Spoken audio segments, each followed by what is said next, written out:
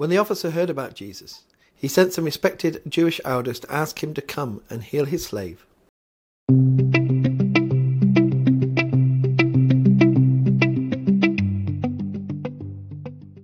Today we hear about a Roman officer, a centurion, who sends people to go to Jesus to ask them to heal his slave. Jesus has just returned to Capernaum, and at that time we are told by Luke that the slave, who was a valued slave, a Roman officer, was sick and near death. And obviously this Roman officer had such compassion on this slave. And when he heard that Jesus was nearby, he sent some respected Jewish elites to go and ask Jesus to come and heal his slave. Why would these respected Jewish elites go to Jesus and ask them to heal a Roman centurion's slave? They hated the Romans. The Romans were the occupiers of their land. Well, we hear why. Because they say to Jesus when they meet him, if anyone deserves your help, he does. For he loves the Jewish people, and he even built a synagogue for us.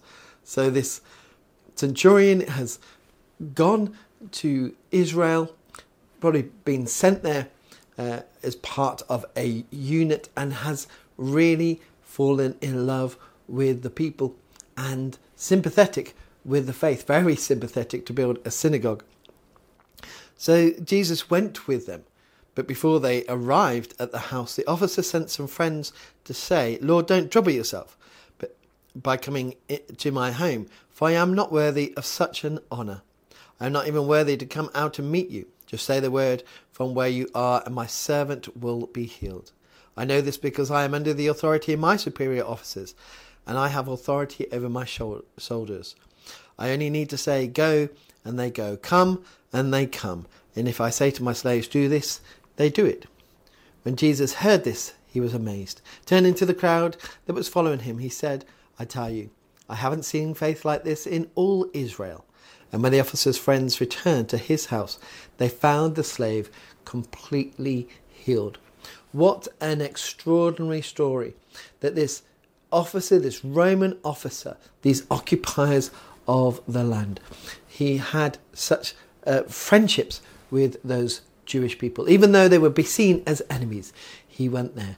And the respected Jewish leaders went to Jesus. And when Jesus was going to his house, they said, I'm not worthy. I'm not worthy of this honour. It should be Jesus being submitted to him in their world. But he was submitting to Jesus, not even feeling worthy to go and meet him, because he knew that Jesus was something great. And so he respected that. And maybe he was just overawed by the whole situation. But he knew that Jesus had so much power. He knew he had authority, that he could heal his slave just by saying words. That is a faith. No wonder Jesus said, I've not seen such faith in all of Israel.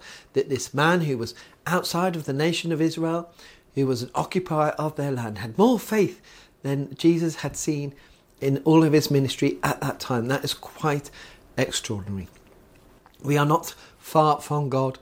We can be so close to him. He will hear us, even if we feel that we never met him, if we just trust in him.